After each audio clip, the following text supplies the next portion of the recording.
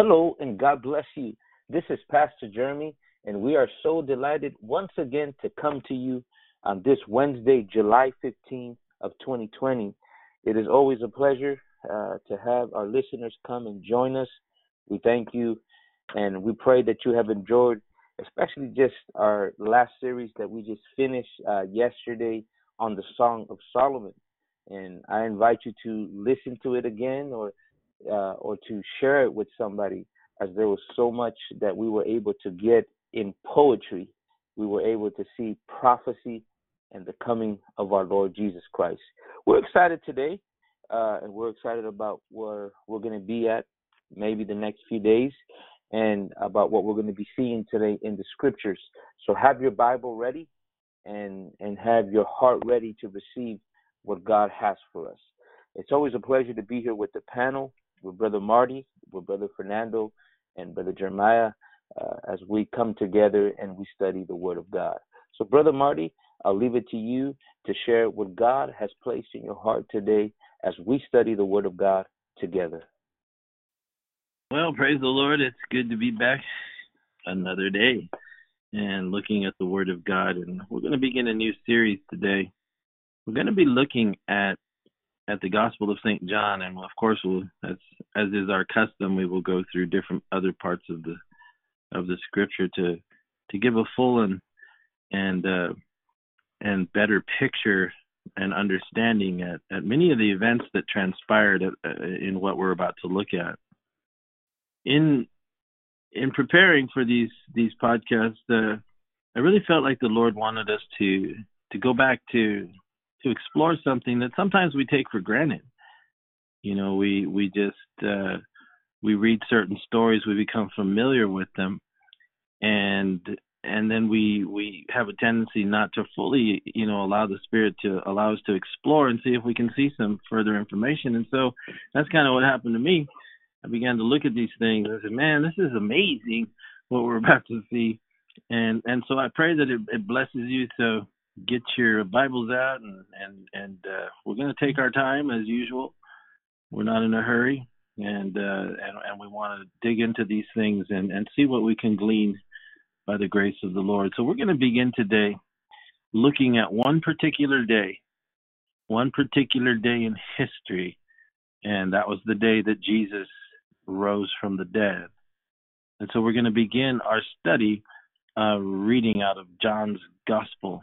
A lot of things happened that day, and I pray that we get a chance to glean some information. And some things will be familiar, some things will make us think, some things will really encourage and bless us and challenge us as we explore Resurrection Day, the day of the resurrection.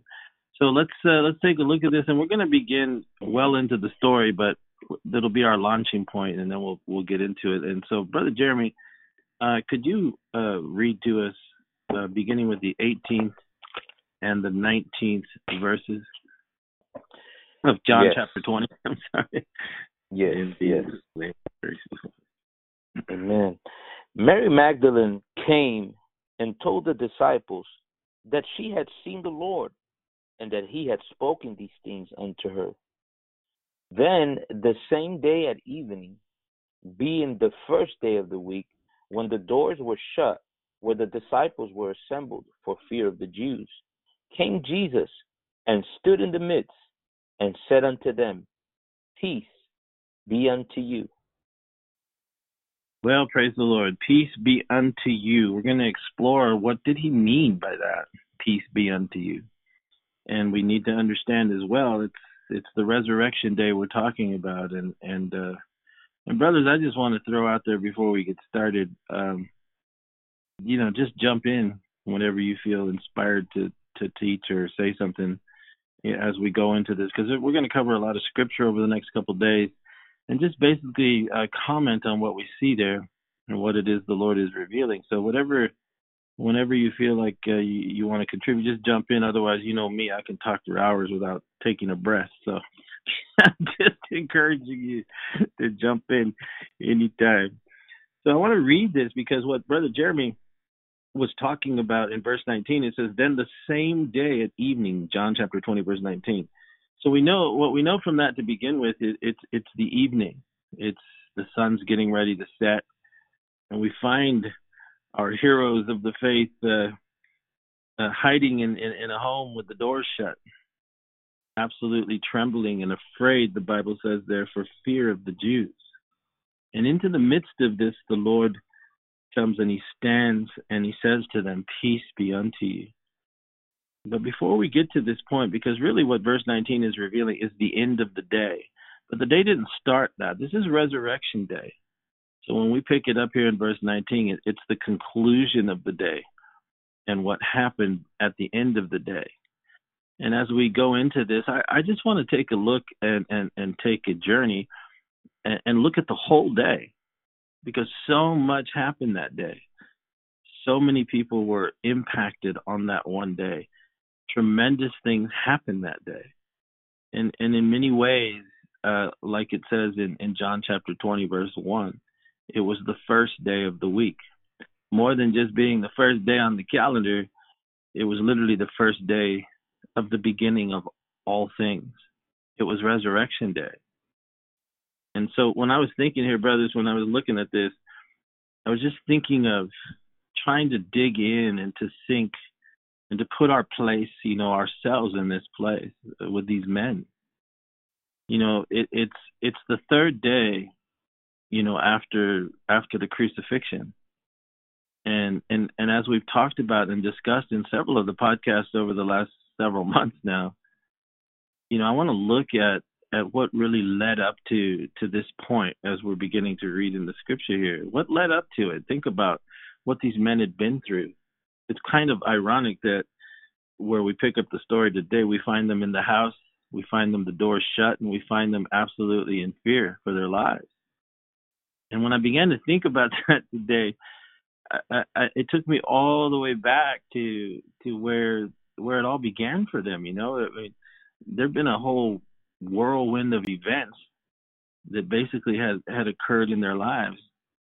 When we think about go back to the account in John chapter 1 where it's revealed to us there that John and Andrew, right, they were disciples of John the Baptist, and it was from that ministry of John the Baptist that John, who's writing this gospel, and Andrew, Peter's brother, they would first be the ones to hear that John would identify Jesus as the Lord, and what would then begin to happen to them from that point on, their lives, what would transpire. And as we find ourselves here in verse 19, when we think about it, it's been quite a week for these guys, right? Right. Right. I mean, they've been walking with the Lord for 3.5 years, and it all culminated coming into Jerusalem, that final Passover week, and they had just spent the last 7 days with him. Remember what we talked about early on in March, leading up to this week, this week of Calvary. They had witnessed the Lord raise Lazarus from the dead. They had witnessed the great entry into Jerusalem, where everybody was holding palm branches and shouting Hosanna to the King. I was thinking about that this morning and thinking, even though he had warned them and told them all along what his mission and purpose was. You remember in Matthew 16 when Peter proclaims, when Jesus said, who do men say that I am, right? Right. And some say you're John the Baptist, risen from the dead. Some say you're Jeremiah or Elijah or one of the prophets. And then he said, well, who do you say that I am, right? And Peter said, you're the Christ, you're the Son of the living God. And so he tells him, blessed art thou, Simon Bar-Jonah, because flesh and blood hasn't revealed this to you, but my Father which is in heaven, he's revealed this to you. And then from that point on, remember, it says there in Matthew 16, I believe, as he began to tell them, that I'm going to have to go to Jerusalem and suffer and die. And that's when Peter interrupts him and says, no, that can't be right. That ain't what we understand your mission is, right? We thought you're coming as a conquering king. So, it's weird how human nature is, even though they had been being told all these things. they still came into Jerusalem, and they have this massive celebration as he comes riding into Jerusalem on this donkey, and they're laying their garments in the streets, they're shouting with palm branches, and it seemed at that point that there would be this great victory. The emotion of the event seemed to, just being human, you would almost forget what it is that you had been being told for 3.5 years was the actual mission of your master. So a whole whirlwind of events had taken place, and we know that they had already gone through by the time we're reading this scripture, they had already gone through the Passover. They had already cut the new covenant with the Lord. They had been in Gethsemane with him. They had seen Judas come with the soldiers and arrest him and take him away. Peter had denied the Lord, even at the Last Supper when he told the Lord, if everybody denies you, I'm not going to deny you. But he had denied the Lord 3 times and went out and wept bitterly. John, with Mary and the other women, followed Jesus all the way through his trial, his scourging, his carrying of the cross, and then his crucifixion. And he was there at the cross when the Lord died and said, it is finished, and he gave up the ghost. So the last several days of their life had been extraordinary events. They sat on the Mount of Olives. We were talking about that in the past few podcasts, right? In Matthew 24, where he had unveiled the history of humankind all the way till the end and his second coming. It just blows me away, because think about what he shared in those moments in that whole week. I can't imagine what your mind must have been like, just as a person. I mean, what?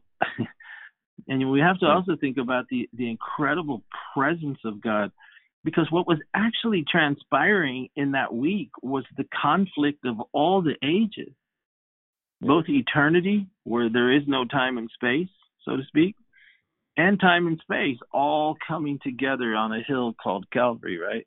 On Golgotha, where they would crucify the Lord. Everything, eternity past and present and future, led up to that moment of the crucifixion. Something so far beyond their thought and their concept of God, that when it happened, even though he had told them, it absolutely shattered their world. Everything that they had hoped in, everything that they had experienced for 3.5 years, the highs, the lows, the in-betweens, the miracles, the astounding messages they heard, the intimate moments of teaching that was exclusive to them, the hopes that they had, that this was the Messiah, this is our Lord. All of it seemed to be gone on a hill called Calvary. And to me, the last 3.5 years that they had lived had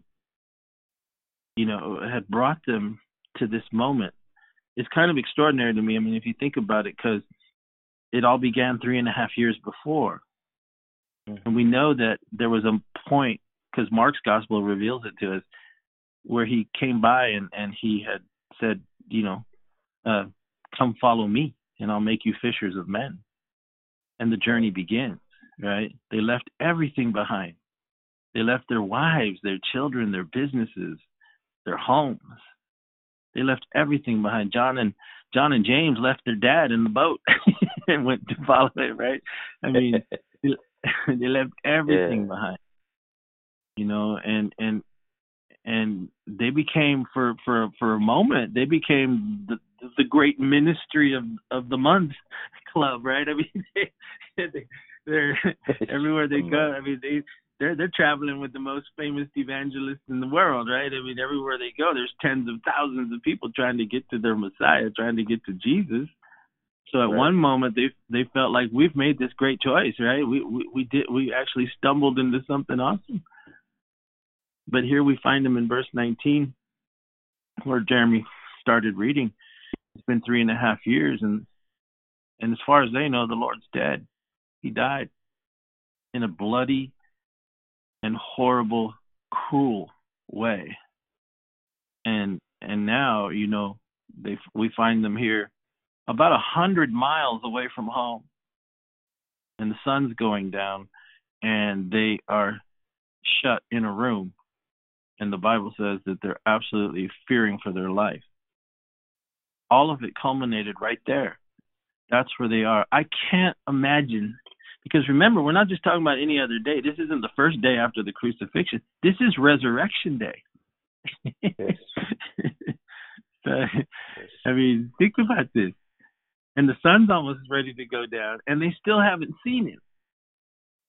Right? I mean, as a whole, they haven't seen him. We're going to see here in a second. That's not the case, though. Throughout the day, he begins to appear, and it's pretty cool as it unfolds. Because before we get to hear, this verse 19 where he stands in the midst and says, "Peace unto you," I think we need to discuss the actual day as a whole. And let's just follow and see where the scripture leads us and what brought us to this moment where he says, "Peace unto you." Because remember, the day is almost over. It's the third day. It's the resurrection day. But let's go back and look at something in John chapter 20, verse 1. Can you read that, Brother Jeremy? John chapter 20, Yes. verse 1. The first day of the week cometh Mary Magdalene early, when it was yet dark, unto the sepulchre, and seeth the stone taken away from the sepulchre. So here the day begins. When we start in verse 19, the day's just about over. But the day begins, and our attention is drawn by John to Mary Magdalene. And so when we first see this day, which ends with Jesus standing in the midst of that room we were just talking about in verse 19, it doesn't start there. The day starts here with Mary Magdalene. And the Bible emphasizes in verse 1 that it was early and it was still dark, so there wasn't even a hint of light, probably somewhere around 4 o'clock in the morning maybe. And the Bible emphasizes it was still dark. But she comes to the sepulcher, and she sees something. She sees the stone has been taken away, which to me is really cool if you think about it, right? Because the sun hasn't even come up, but he's already risen from the dead, right? We know. But all she saw was the stone has been rolled away. I was thinking about her this morning because the Bible tells us in Luke chapter 8, verse 2, that Mary, can you read that, Brother Jeremy, in Luke chapter 8? Yes. It says, and certain women which had been healed of evil spirits and infirmities, Mary called Magdalene, out of whom went out 7 devils. Isn't that amazing? Wow. Because this is the one out of all of them.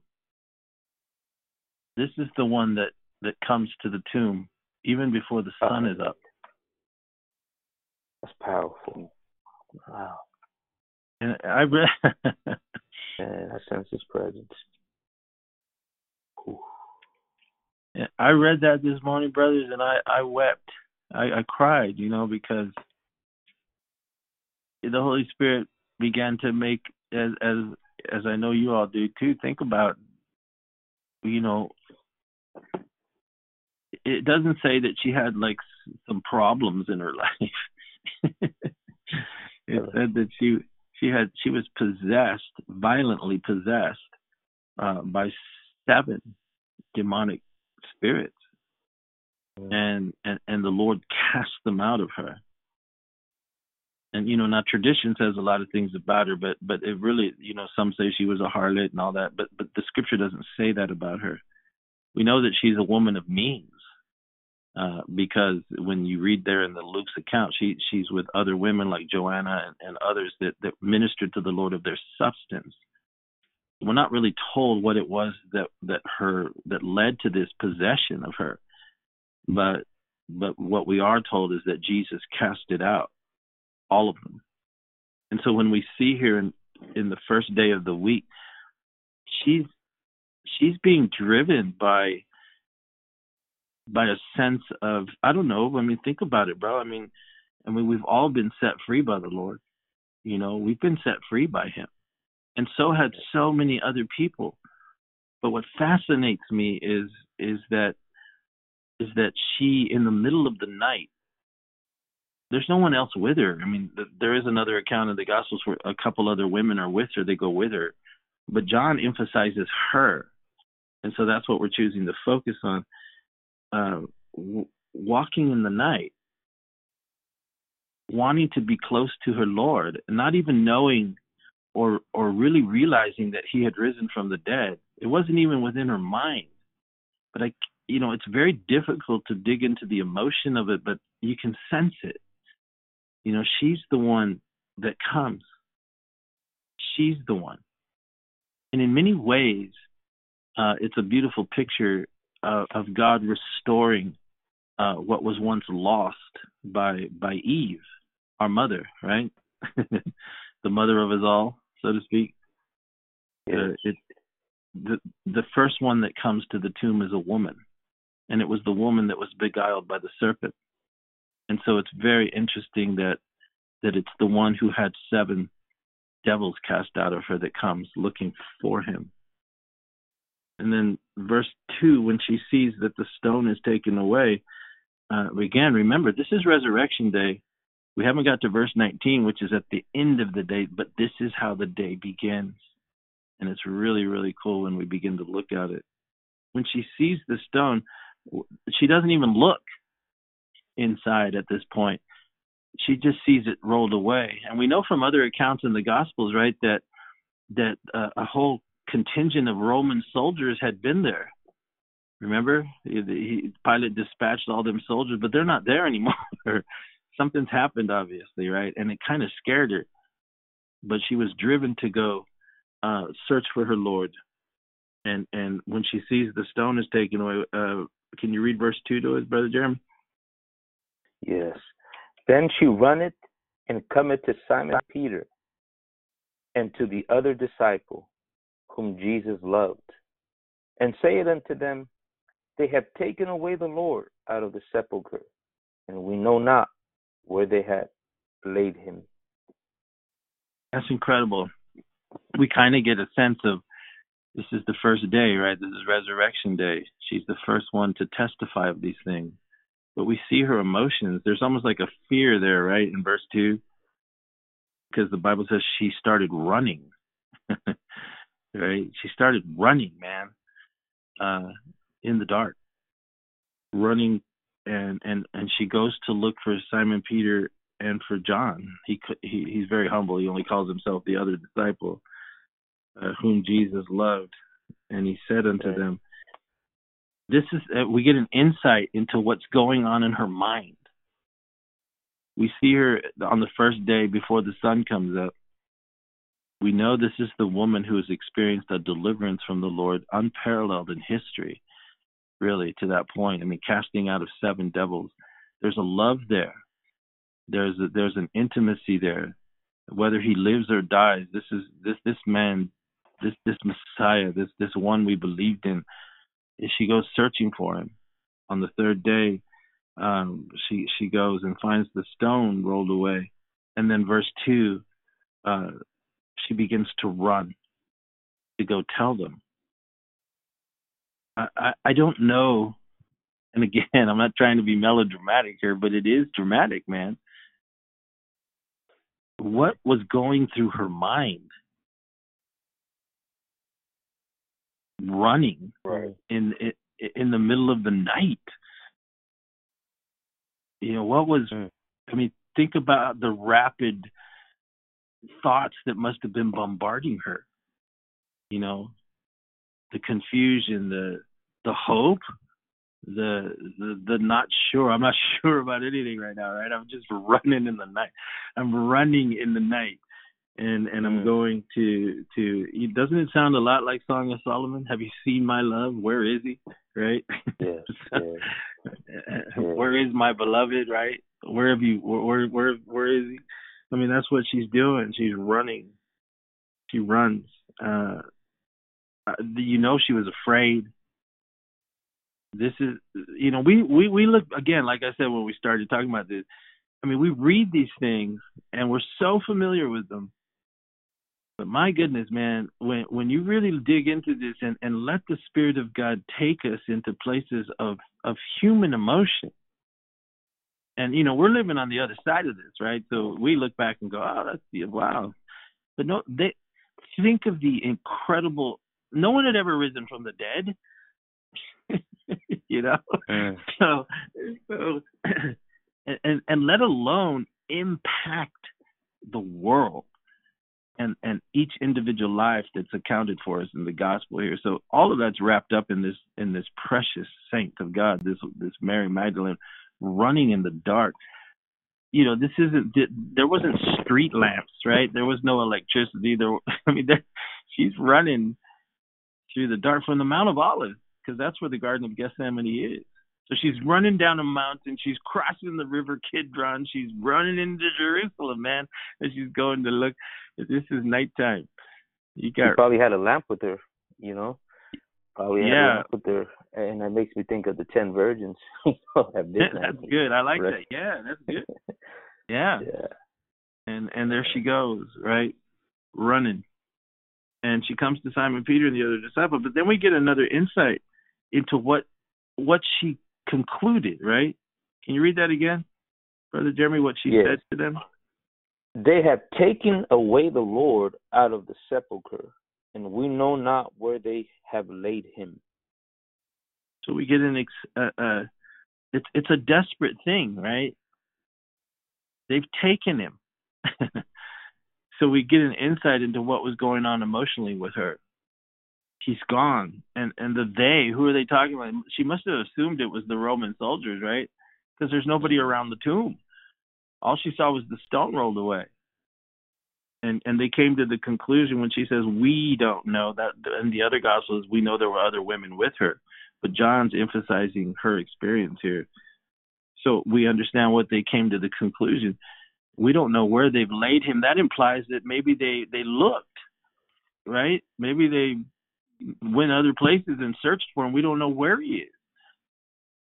And they come running to the disciples, and there's so much emotion there. And this is the beginning of her day. This is how Resurrection Day began. And it sets the tone for everything that's about to unfold throughout the day until Jesus finally makes his appearance to them and says, peace be unto you. There's so much wrapped up in that phrase now, as we've just begun to explore what was going on here. So the next several verses from John 3 through 10, I don't know if you want to go through them, but it gives the account of how she goes and well, look how they reacted when she tells Peter and John, what happened. Read verse. Can you read that, brother? Verse 3 and 4. Yes. And 5. Yes. Peter. Because now wait. Let me say this, because now their day is beginning, right? Think about them. Here she comes. It's been 3 days now. I mean, the first day you're kind of like, in shock. The second day, depression and fear start setting in. And you probably haven't slept for many, many hours, right? So you're exhausted. And then suddenly on the third day, and now probably the light's just beginning to pierce the darkness as the day's beginning, you hear a pounding at the door, and it's Mary Magdalene telling you they've taken the body of the Lord. I mean, my goodness, I'm already exhausted, right? Anxiety. And that's how your day begins, right? The day gets going. So it's like, good morning, Peter and John. Guess what? Right. As if the last 2 days haven't been full of anxiety, and then finally you're about to get maybe a little bit of rest on the third day. Maybe. And then somebody comes to pound on your door. My goodness. And she's desperate. She's been crying. Yes. She's weeping. Yes. She's disillusioned. She's scared. I mean, all of that is in the air. But there's something about this morning that's hallelujah. It's different. Hallelujah. It's different than any morning has ever been in the history of the planet. Glory to God. There's never been a morning like this, man. He's not there. He's alive, right? I mean, there's never a morning like this. And how do you even describe such drama? How do you even put it into adequate words? What we're talking about here? He's the beginning of the creation of God. It's begun. It's begun, but it starts in such, such emotional turmoil, man. That's going to give way to a joy unspeakable. Yes. Somebody say something, because I'm about to go absolutely emotionally crazy here, man. This is amazing to me, because it's the greatest day. It's the greatest day. It's why you and me even know each other. Yes. Because Mary found the stone was rolled away. Glory to God. The Lord. Glory to God. Hallelujah. So how does Peter react? Read that 3, 4, and 5. I'm sorry. Go ahead, brother. It's okay. Peter therefore went forth, that other disciple, and came to the sepulchre. So they ran both together, and the other disciple did outrun Peter, and came first to the sepulchre. And he, stooping down and looking in, saw the linen clothes lying, yet went he not in. That's incredible. So she comes, and like you said, right? She comes and it's early now, man. It's just when the light's coming up, right? The day has just begun, and that's how their day begins. It's already been a traumatic 3.5 years. They're absolutely wrung out, exhausted, and here she is saying, you know what? His body's missing. And I think that the reaction and the way that John writes it, he starts with Peter. He says Peter goes forth with him, but he mentions Peter. And if we dig into that, and really reflect on that, it makes sense, right?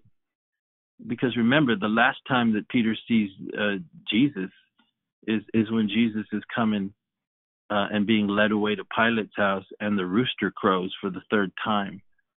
And it says in the account of Luke that Peter saw Jesus looking right at him as they were leading Jesus out to Pontius Pilate to go over there and put him on trial. And Peter had just finished denying the Lord the third time after he said he would never do such a thing. And their eyes meet, and the rooster crows, and he remembered what Jesus had told him at the supper, and the Bible says he went out and wept bitterly. And so when we see in verse 3 here that we're being told that this is the first day, right? This is the third day afterwards, and it's the resurrection morning. The sun's barely even starting to come up. And John points out how Peter immediately bolts out of the house with him. But he emphasizes Peter, and I think that when we reflect on that as well, imagine what was going through his mind. Again, we're talking, you guys can say something anytime you want. Imagine what's going through his mind, man. I mean, again, we're talking about such traumatic events, and this one day, it's all about to change, but it hasn't changed yet. See, until you see the resurrected Lord, you will always carry with you the sadness of life without the resurrected Lord. That's why this day is important, because we're not believing a religion or a philosophy or some imagined way of a better life to live while we're here on this planet. Everything hinges on what we're discussing right here. Because until you see him, right, you carry with you the shame of a denial like a Peter. You carry with you a longing and a sadness and a depression like a Mary, who no longer had the one man who was able to set her free and loved her for her. You carry with you all of these emotions and sadness like a baggage over a lifetime. So without seeing the resurrected Lord, it stays with you. And Peter dared, I don't know what went through his mind, but I know that John points out he bolts out the door, and him and John, right? They both start running there. Whether it was because they were the key apostles, Peter, James, and John, whether they felt a sense of whatever, or whether it was Peter running through the night, carrying all that baggage, right? Yes. Brother Marty. Yes. I'm thinking right now and meditating, and just a few days before that, Peter probably found himself at his lowest point. He had just denied his master 3 times. The Bible says that he wept bitterly. Yeah. I can't imagine what that must have felt, and all the emotion and all that he went through. But yet, through all of this, a few days later, because the Bible says that Mary ran, and it says directly she cometh to Simon Peter, and it just mentioned Simon, and then it says and the rest of the disciples, telling us that these few days, he didn't cower down, even though he cried bitter. He didn't cower down. He found some comfort amongst his disciples, perhaps comforting him, and still looking up to him, as because she went to him, the Bible says, right? Right. And I think that's beautiful. That's beautiful of our Lord Jesus Christ, and how God is, because one moment he's at his lowest. He had just denied, but yet Mary goes to him, and it's very touching, why the Holy Spirit would have John write and mention Peter, the same one that just a few days before had denied his master. That's exactly right. That's a very, and you think about that, you have the two, like we said, the one who had the 7 devils cast out of her. I mean, I can't even imagine. I can, unfortunately, but I can't imagine that night, or that morning. I mean, we've all been there, unfortunately, some greater than others. Paul talked about himself being the chiefest of sinners, right? I mean, you carry with you those events.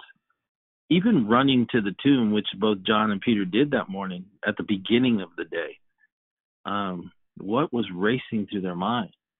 I mean, it's a run that I think that, I've heard preachers talk about the fact of verse 4, where it says they both ran together, right? But then it says, and that the other disciple outran Peter, and he came to the sepulchre first. I've heard preachers talk about, that shows John was, like Usain Bolt, man. I mean, he was just really fast, right? I don't think that's it at all. Yeah, I don't think that's it at all. I think they started out running together, but I think that the closer that they got to the tomb, and I'm just speculating, based on someone who's failed the Lord miserably in my life. The hope, the initial hope and adrenaline rush gives way as you run along the road to the sepulcher. Everything that happened that night that he betrayed him is replaying in his mind, and I think it slowed him down. I think that the enemy really began to weigh down on him. It's not a matter of one guy being faster than the other. It's the weight of the guilt, the shame. What if I run into him? What am I going to say to him? What if he's actually risen? What if maybe all those things were running through their mind? But John didn't carry the same guilt, did he? No. He walked with him all the way. He was there all the way. He went into Caiaphas' house. He was there at the trial. He was there at the scourgings. He was there on Calvary with Mary and the others. The only one. So his run was a different kind of run. Yet it was still a run that was hopeful and desirous and all that. But Peter's run was different. You see the weight of an uncleansed soul. Yes. Yes. So, but what's cool, which I think is cool, right? He needed this, right? Look at verse 5. So he's stooping down. That is John. Looking in, he saw the linen clothes lying, yet he wouldn't go in. Now, there's reasons why he didn't go in. By now, you got to imagine it's probably about 7 in the morning around that time. So there's full light because he can see into the tomb. So we know the light has hit it. Maybe the sun's coming up. Well, we know this, right? We know that. Check this out. I never really thought about this, but the Mount of Olives is where this tomb was, and that's facing Mount Moriah, where the tabernacle is. I mean, the temple is, and the sun rises in the east, and it would shine on those two pillars where the Holy of Holies is and the temple is, right? Well, that means that somewhere around there, maybe when the sun was coming up, maybe the light, from the sun, and I'm just speculating here, but maybe it beamed all the way into that tomb so that John could see. He could see. There's nothing in there. But when it says that when it says that the linen clothes were lying there, but he wouldn't go in, that's what we were talking about when we did our podcast series on Nicodemus. On Nicodemus. Remember how we talked about where Nicodemus came to meet with the Lord that night? It was quite possibly at John's house in Jerusalem. Yes. Because he was more than likely a Levite or of the Levitical priesthood, which is how he also knew about John and all that. But anyway, but the reason he wouldn't go in is because, remember, what the Levitical law says, that you can't touch a dead body if you're a priest, right? It'll defile you. You can't be in contact with a dead body like that, and so I think that's why he didn't go in at first. He still carried with him that Levitical understanding. But when Peter wasn't a priest, right? In verse 6, can you read verse 6, Brother Jeremy? Yes, it says, "Then cometh Simon Peter following him, and went into the sepulchre, and seeth the linen clothes lie." Yes, he didn't stay outside, bro. When he finally came in, he came in there, and he's going to investigate. I don't know, how deep we could get into this, because we could spend the rest until Jesus comes just going through these scriptures, but there's so much, that you understand as a man, right? What you wouldn't understand as a child. But here we have, it's interesting how John shows conflict. Because remember in verse 3, what does he call him in verse 3, Brother Jeremy? Call who? Peter therefore went forth and he calls him he calls him Peter, right? Oh, okay, yes. And in verse 4 he calls him Peter, right? Right. So they ran together, the other disciple did outrun Peter. But here when we get to the 6th verse, he's called what? Simon Peter. Yes. He's when he comes to investigate the tomb, he's a conflicted nature. He's still dual nature. Do you understand what I'm saying? Yeah. That's what's being revealed here. And I think we see here by the Spirit of God that struggle in the run to the tomb. He runs with great hopefulness because Jesus was the one who calls him the rock, right? But as he gets closer to the tomb, he slows down. And if we can allow the Spirit to show us hints here, and I'm speaking spiritually to you now, something happened in him, the conflict. We wrestle not against flesh and blood, casting down imagination.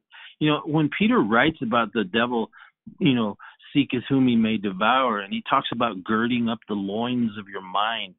These are things that give us insight into things that he learned and was taught in all these experiences, and how the Holy Spirit writes here in chapter 20, verse 6, when he comes to the sepulcher, he's no longer just identified as Peter; he's called Simon Peter. And I believe because something happened. He's not fully Peter at this point. He's both. It's the spirit and the flesh. It's the hope and the despair, all of it. It's the conflicted soul that goes into this sepulcher and finds what he found, right? There's nothing there. And then verse 8 says what, brother? Verse 8 says, then went in also that other disciple, which came first to the sepulcher, and he saw and believed. Notice what it says. What it doesn't say. What doesn't it say there, brothers? Let's ask that question. Which came first? It doesn't say he did not believe. Well, it doesn't say Peter believed. Right. Right? Yes. It says John believed. John believed. Right? Let's read it again.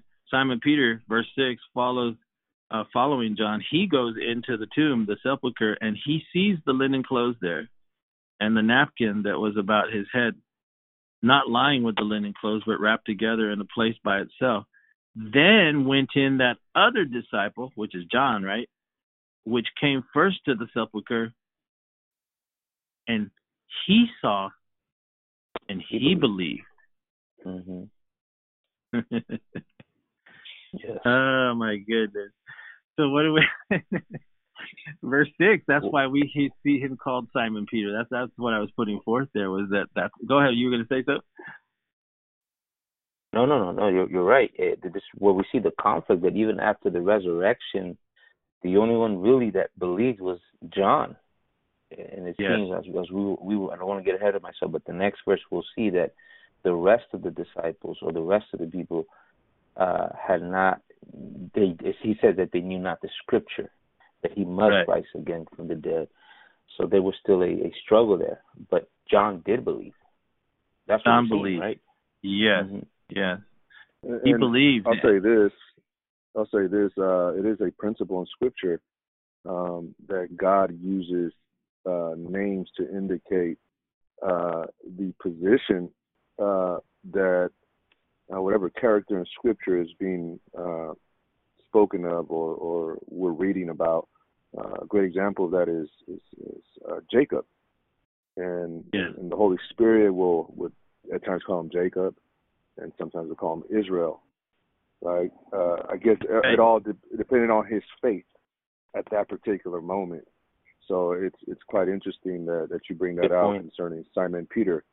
So we see it's by design of the Holy Spirit to teach us something, if we have eyes to see, that he was dealing with Peter, and we know that Peter, for whatever reason, didn't have the adequate faith or enough faith to believe for what was taking place. And again, you made the connection to his denial of Jesus Christ, right? And how that probably weighted him down. So it's absolutely beautiful if we have eyes to see that the Lord is showing us something here by calling him Simon Peter. That's really good. I like the way you said that about Jacob and Israel, because it's so true. And again, when we go back to the original run, right, it's early in the morning, Mary wakes them up, or if they're even asleep, but they're absolutely exhausted. But when he hears the news, think of the interim 3 days, before this event, what was running through their mind. Every sermon, more than likely, right? Every message, every intimate moment of teaching, every declaration, every memory, I would think if I was Peter, I'd be thinking about when he said, I was blessed, and, he was going to give me the keys, and upon this rock, I'll build my church, right? Or when he first met him, when he first met Peter, look at what he called him. Look at John chapter 1 when he first meets him. I go over there, Brother Jeremy, would you really quick, when he first meets Jesus. Very interesting. John chapter 1, verse 41 and 42. 41 and 42. He first findeth his own brother Simon, and saith unto him, We have found the Messiah, which is being interpreted the Christ. And he brought him to Jesus, and when Jesus beheld him, he said, Thou art Simon, the son of Jonah. Thou shalt be called Cephas, which is by interpretation a stone. So even the very first moment when he met Jesus, he says, your name is Simon, but you're going to be called Peter or Cephas, right? You're going to be called the rock. And so it's really interesting. In that interim 3 days, what was going through their heads? You know, none of the other disciples came running out, you know, but it's very interesting here. I mean, what did Nathaniel think about, right? He saw me sitting under the fig tree, right? I mean, what did you know, the others that he met think about? Each one had their own intimate experience, but Peter must have rehearsed so many things in his head, especially playing over and over and over in his mind that night of the betrayal. And I think, like Brother Fernando was pointing out, you know, the dual nature that's revealed here, because we can now, like he said, you know, if we'll let the Spirit teach us here, again, when we go back to verse 3, when they're first informed, he's identified as Peter, and he immediately goes forth. You know, he hears that there's nobody there, there's no body there. And he sets out, and then the two disciples, Peter and John, begin to run together. But as they run, verse 4 seems to hint at us that Peter begins to slow down. And then by the time we get to verse 6, he's not being called Peter anymore. He's being called Simon Peter. And so it is that weight, it is that spiritual warfare that takes you and would seek to bring you down, to weight you down. And that's how we see the disciple here, to the point that when we get to what we were just reading there, when John finally goes into the sepulcher, into the tomb, it only identifies John in verse 8 as believing. Yes. Wow. We have another example too, Brother Marty, and my brothers, Brother Fernando and Jeremiah, a principle, or what you just mentioned, Brother Fernando. In chapter 16 of the book of Matthew, remember what you alluded first, Brother Marty, when Jesus asked the question, you know, who do you say that I am, right? And it says there, Simon Peter answered, right, thou art the Christ, the Son of the living God. A few verses below, Jesus is rebuking him and calls him Peter, right? Because he's operating in the flesh, you know, in that moment, and then but calls him Simon Peter when he responds, you know. Yeah. So that's another example of, you know, sometimes he's called Simon Peter and sometimes just Peter, and those are little things and hints that we can get that the Holy Spirit is telling us something, right? Yes, very much so. The way, so. Yeah. And then, you know, again, this is the first day. This is the first day. But by the end of the day, everything will be changed. But it's an incredibly agonizing day, and we see here that Simon leaves the tomb not believing. John believes. But again, it emphasizes that they hadn't had the revelation of the Scripture that he must rise from the dead, which is very, very insightful as well, because Jesus had told them, right, many times, that he must go to Jerusalem, be rejected of the elders, suffer and die, but on the third day he would rise again, right? He told them that. When he came into the temple, in the Nicodemus account, remember that whole ruckus he created when he first came to the very first Passover at the beginning of his ministry, and he said, you tear down this temple and I'll rebuild it in 3 days, right? The whole time he's hinting at this. But you see, right, the emphasis of the Holy Spirit is Scripture. Verse 9, for as yet they knew not the Scripture, the Word of God. And again, faith cometh by what? Hearing. And what? Hearing by the word of God. Right? The Word. Amen. So the hearing is found in the Scripture. And so that's what John's revealing here. As we got deeper into the Word, they became the holy apostles, right? But at this moment, on the very first day, At this time, with the sun barely rising, the day has begun, and so much activity is already taking place. Now, they went back to the house in verse 10, right? Well, by this time, Mary has come. And in verse 11, let's explore that a little bit, because she comes. She's probably just caught up with them now, and they're leaving. I don't know what Simon Peter's face looked like, but we do know this. They probably passed each other. I know she saw him. Maybe he didn't even look at her. Maybe he was ashamed. Maybe the sin that he had committed had so burdened him down that he's not just Peter with full of faith running strong the rocks. He leaves the tomb unbelieving and conflicted with his dual nature, Simon Peter. John leaves believing. She looked at both of them. Maybe he couldn't even look at her. I don't know. But all of this is quite possible. All of this on the first day, on Resurrection Day, early in the morning. Now we come to Mary. Our attention is drawn back to Mary. Remember, we're headed to verse 19. We come to Mary. Can you read that for us, Brother Jeremy? But Mary stood without at the sepulchre weeping, and as she wept, she stooped down and looked into the sepulchre. Again, she wouldn't go in, but she's weeping. They had no answers for her. Isn't that incredible? I mean, they had no answers. And John points out why. Because they didn't know the scripture yet. The scripture that predicted it. They hadn't seen it in the Word. That's like a lot of preachers today. Oh, my gosh. I don't want to go off on that. Come on.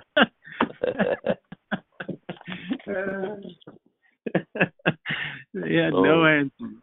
No answers. No wonder she's weeping. And the church is weeping today, brother. I tell you right now. Preachers are silent. Yeah. Nothing. Ain't nothing. But see, we have encouragement here because God's about to reveal something to his church that the preachers don't even know. And that's what Mary represents. Verse 12, could you read that, Brother Jeremy? And seeth two angels in white sittings, the one at the head and the other at the feet, where the body of Jesus had lain. And what we see here is extraordinary, because what she sees is a picture of the law fulfilled. Why do you say that? Because we have an angel sitting at the head and an angel sitting at the feet. This is a picture of the Ark of the Covenant, if you can see it. And what we see there is there's no need for blood. You know what I'm saying? It's been paid for. It's how it's almost like the Spirit is saying, it's fulfilled. It's been done. That's what she first sees, is an angel, two angels in white, one at the head, one at the feet. And that's, if you think of the Ark of the Covenant, that's what it looks like, right? You have angels on either side of the ark, right, looking down at the mercy seat, which is really the place where the Lord himself would sit, in type and shadow. Maybe that's too out there for some people, but that's what we're seeing here. Is the covenant? The law has been fulfilled. And in verse 13, what do they say? It says, and they say unto her, Woman, why weepest thou? She said unto them, Because they have taken away my Lord, and I know not where they have laid him. And when she had said this, she turned herself backward. She started backing out and saw Jesus standing. Sounds familiar, right? Mm-hmm. You saw Jesus standing, and what are you saying, brother? Yeah, standing. It's what we've been talking. Yes, people would have to go back to the last series to really get that information. So just revisit it.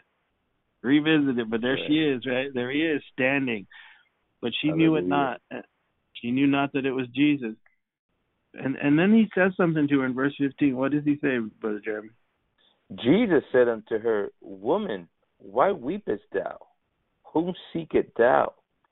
She, supposing him to be the gardener, said unto him, Sir, If thou have borne him hence, tell me where thou hast laid him, and I will take him away. Incredible. He asked her two questions. Why are you crying? It's a crazy question, right? Of course, we all know why she's crying, but that's not what the Lord said to her. He wants her to ask herself, why are you crying? Because she still hasn't believed the gospel, right? She's there, and the preacher sure didn't tell her, you know. But he asked her, why are you weeping? He wants her to think about, why are you weeping? And then he says this, who are you seeking? Are you seeking a dead Jesus or a resurrected Jesus? Are you seeking a historical Jesus that you remember? Come on, somebody. Or are you seeking a resurrected Lord? He wanted to have her understand that, and us subsequently to understand that. This is not a historical Jesus we're looking at. Because if it is, like Paul said, we're the most miserable of creatures if there's no resurrection from the dead, right? Because we're believing a lie. You might as well eat, drink, be merry, because tomorrow you die. What's the difference? That's why he asked her that question. Who are you looking for? What kind of Jesus are you looking for, Mary? Right? What kind of Jesus are you looking for, church? What kind of Jesus are you looking for, preacher? A historical Jesus? A philosophical Jesus? A culturally relevant Jesus? Or are you looking for a resurrected Savior, the King of Kings and the Lord of Lords? Hallelujah. Glory to God. Praise God, right? So, but this is so cool because the way John writes it, she thought he was the gardener. And in essence, he is, right? He's the second Adam. Adam was the first gardener, right? Praise God. Remember, our first parents with the first Adam and the first woman. It was a lousy garden to be hanging out in after a while. But here he comes and restores the garden and restores the woman. Because in verse 16, what does he say to her? He says, Jesus said unto her, Mary. She turned herself and said unto him, Rabboni, which is to say, Master. Praise God. She knows his voice, right? Hallelujah. Behold, right? The voice of my beloved. Glory to God. Praise God. Were you going to say something, brother? Powerful. She recognized his voice. She heard his voice and she knew him. And that's powerful because this is much deeper than flesh, right? This is. She saw him, she looked at him, but it wasn't until she heard his voice that she knew who he was. Hallelujah! My sheep hear my voice, and they know. Hallelujah! And they follow. Hallelujah! Hallelujah! That's why some of you've been sitting in churches for years, and you go, you know what, man? I don't know about this guy. I don't know about that message. But when you hear. Hallelujah. When you hear Jesus, man, you know his voice. Glory to God. Hallelujah. Day one, probably like this woman is not beguiled like Eve was, right? She knows his voice. Hallelujah. That's right, brother. That's good. And also the voice caused her to twist, literally turn around. Yes. She recognized it. It means, yes, it's a turning. It's a turning, what voice are we listening to? What makes you turn? Well, the voice of Jesus made Mary turn around. Hey, I know that voice. I recognize that voice. I know who's talking. I'm familiar with it. I've heard it before. I know who's talking. Something, when Jesus speaks, everything changes. And as you said, the sheep hear his voice and they follow. They recognize it. They know him. We better be familiar with the voice of Jesus in this hour. We better be familiar with the voice of the Spirit in this hour. Let me tell you something, or we're going to miss it. We're going to miss it. We have to stay in tune with our ears. The Bible says Mary turned. She twisted her body, hallelujah, when she heard Glory to God. Jesus speak. Praise the Lord. Glory to God. That's awesome. Yeah, and what is the mark of this one who recognizes his voice? She calls him Master, right? She doesn't call him my prosperity preacher. She doesn't call. Right. She doesn't call him my whatever. My life coach. My life coach. My life coach. my Christian psychologist. My psychologist. My favorite evangelist. You know. My single woman counselor, right? No. You doesn't call him any of that stuff. My goodness. My conference speaker. My conference speaker. Don't get me going, because I got a lot of them. I got a lot of them, right? I got a million of them. My God, we don't know the Lord anymore, brother. I'm telling you. She knew him, and she called him Master. Master over everything. Hallelujah. Hallelujah. That's what we're gonna say. That's what his church says today. He's my Master. He's my Savior. He's my Lord. He's my King. He's my everything. He's the Lion of Judah, right? He's the King of Kings. He's my Master, man. There's a song that you have sung many times and has blessed me. Jesus, Jesus. There's just something about that name, Master, Savior, Jesus. I mean, man, it's that's who he is. That's who he is. Kings and kingdoms, hallelujah, shall all pass away. All pass away. But there's something about his name. Hallelujah, right? And we know, I like what you said here, right? It's probably like 7:45 a.m. now.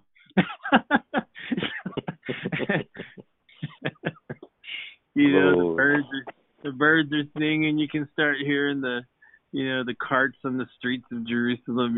People are starting to mill about, but she's there in this garden, and it's just her and him, man. And she turns, like you said, and that's beautiful what you said, Brother Jeremy, because you can see the emotion of it. Apparently, she tried to just fall at his feet and grab hold of him. I can't even imagine. Oh my God. I cannot imagine. Oh my goodness. I can't imagine that I've had glimpses of like when the presence of God fills your soul, right? But this is the first day, the first person to see him alive in the history of the world. Hallelujah. And she turns herself, like Brother Jeremy said, and obviously she tried to grab a hold of him, right?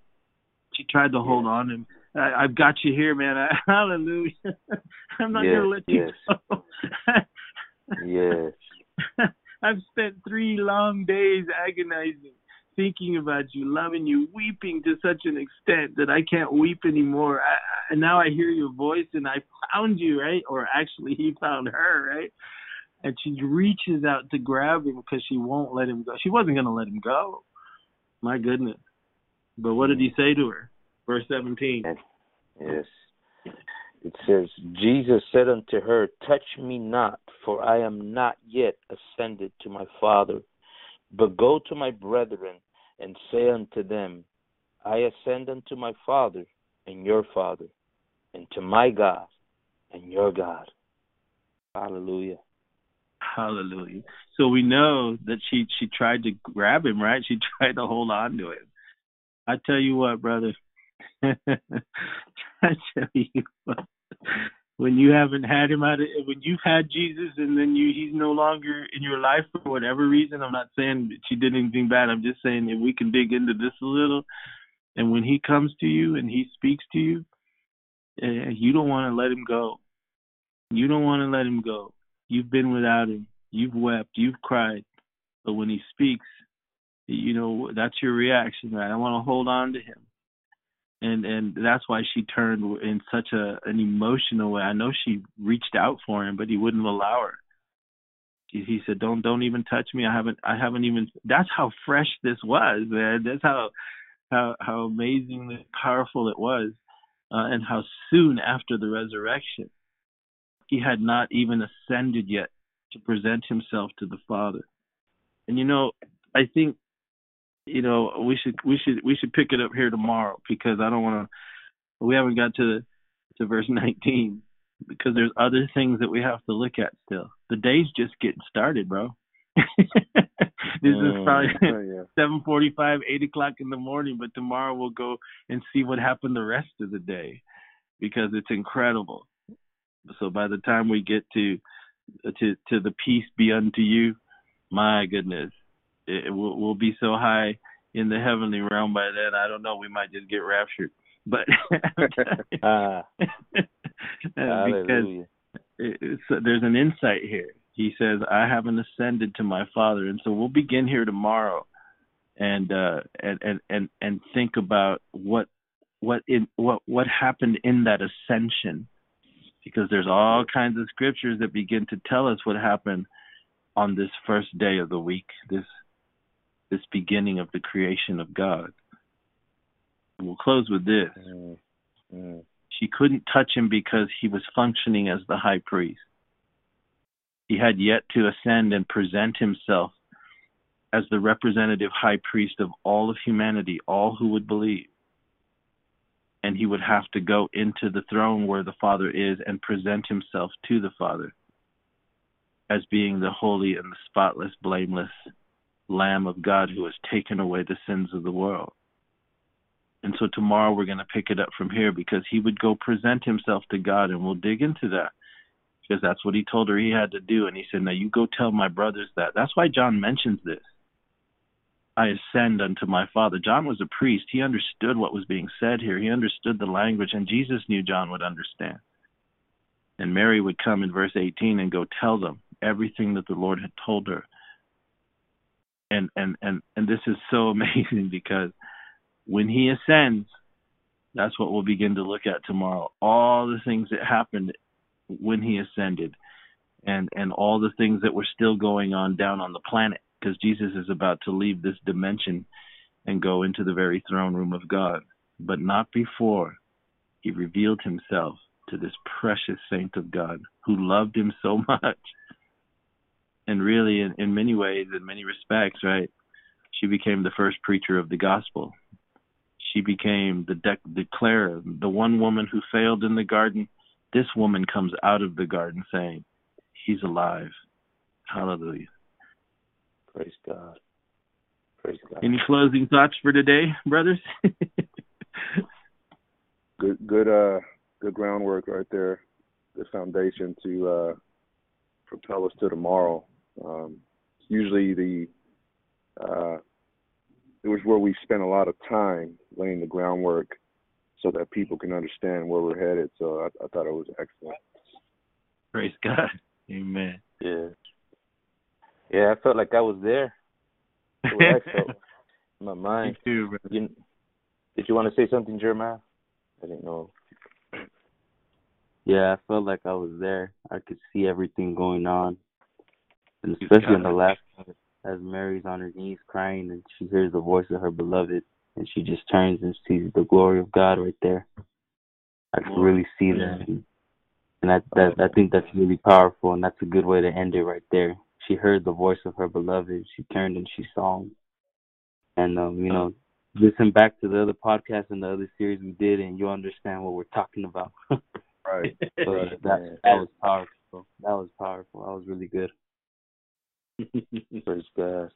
We started this series, Brother Marty speaking, that while it was still yet dark, and we see all this anxiety and people bumping into each other, doors are being knocked down. Hey, something's happening. Where's the body?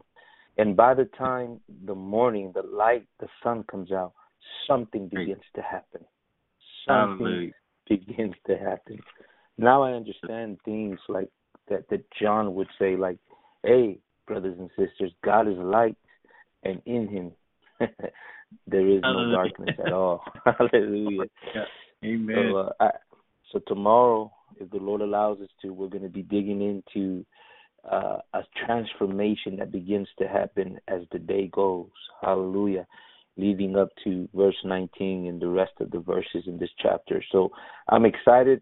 I pray that you've been blessed as much as we have. And there were so many highlights of this study we had today. I was really moved when we read in Luke who this Mary Magdalene was. That she was the woman who had 7 spirits, 7 devils. I mean, I can barely deal with one. Imagine 7 of them. My Lord. So,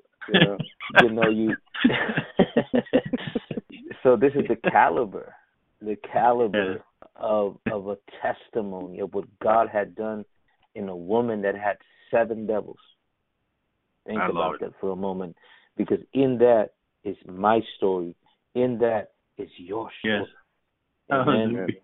So this has been such a tremendous, as Brother Fernando said, groundwork to really give us a picture. That's what Brother Marty was trying to do. I'll say this: Go ahead, I don't want to cut you off there, but we've been in the flow of the Spirit. Those that have been listening with us from the outset, the very beginning, you know what I'm talking about. We've been in the flow, a move of the Spirit leading us to here. So to really understand what we're sensing, I want to invite you and challenge you. Go and listen to the last podcast, the last series, and even if you have to go back and listen to the ones before that, but it's where the Lord has us and where He's taking us, so you can see how Scripture is lining up and how it all complements each other. And then what we spoke about today and going forth will just grow. It'll just broaden. It'll just become greater, He'll take you in deep, waters to swim in. That's where we're at right now. Amen. Yes, definitely. Go listen to the previous series, and if you can, start from the beginning, and you'll know what the Lord is saying. Amen. All it takes, I want to tell the listener, all it takes, God is just simply looking for a vessel that He can fill. The information is here. God is speaking. It's up to you if you want to go after it. It's up to you how hungry. And let me tell you something. You can't even seek the Lord if He doesn't draw you to Himself. So that's just the beginning. You could say, God, put in me this hunger. And you will see and you will find that joy in speaking of the Word of God. I know that these podcasts literally have been a daily bread for a lot of people, including ourselves. It's not just coming here and just teaching and look. No. We're not here to talk to you about beautiful things and and this is what give our opinion on. We're speaking to you from the Word of God. Amen. And that's what something has to be drive you. Amen. It's that Holy Spirit, it's that hunger for Him. Now is the time to fill your cup. You that are listening, now is the time to fill yourself with the Word, because it is this that is going to propel you in the next coming days. It's the Word, the lamp, and the oil. Amen. So we pray that you have been blessed, and we pray the Lord bless you, and may the Lord bless you. May the Lord keep you, and keep looking up,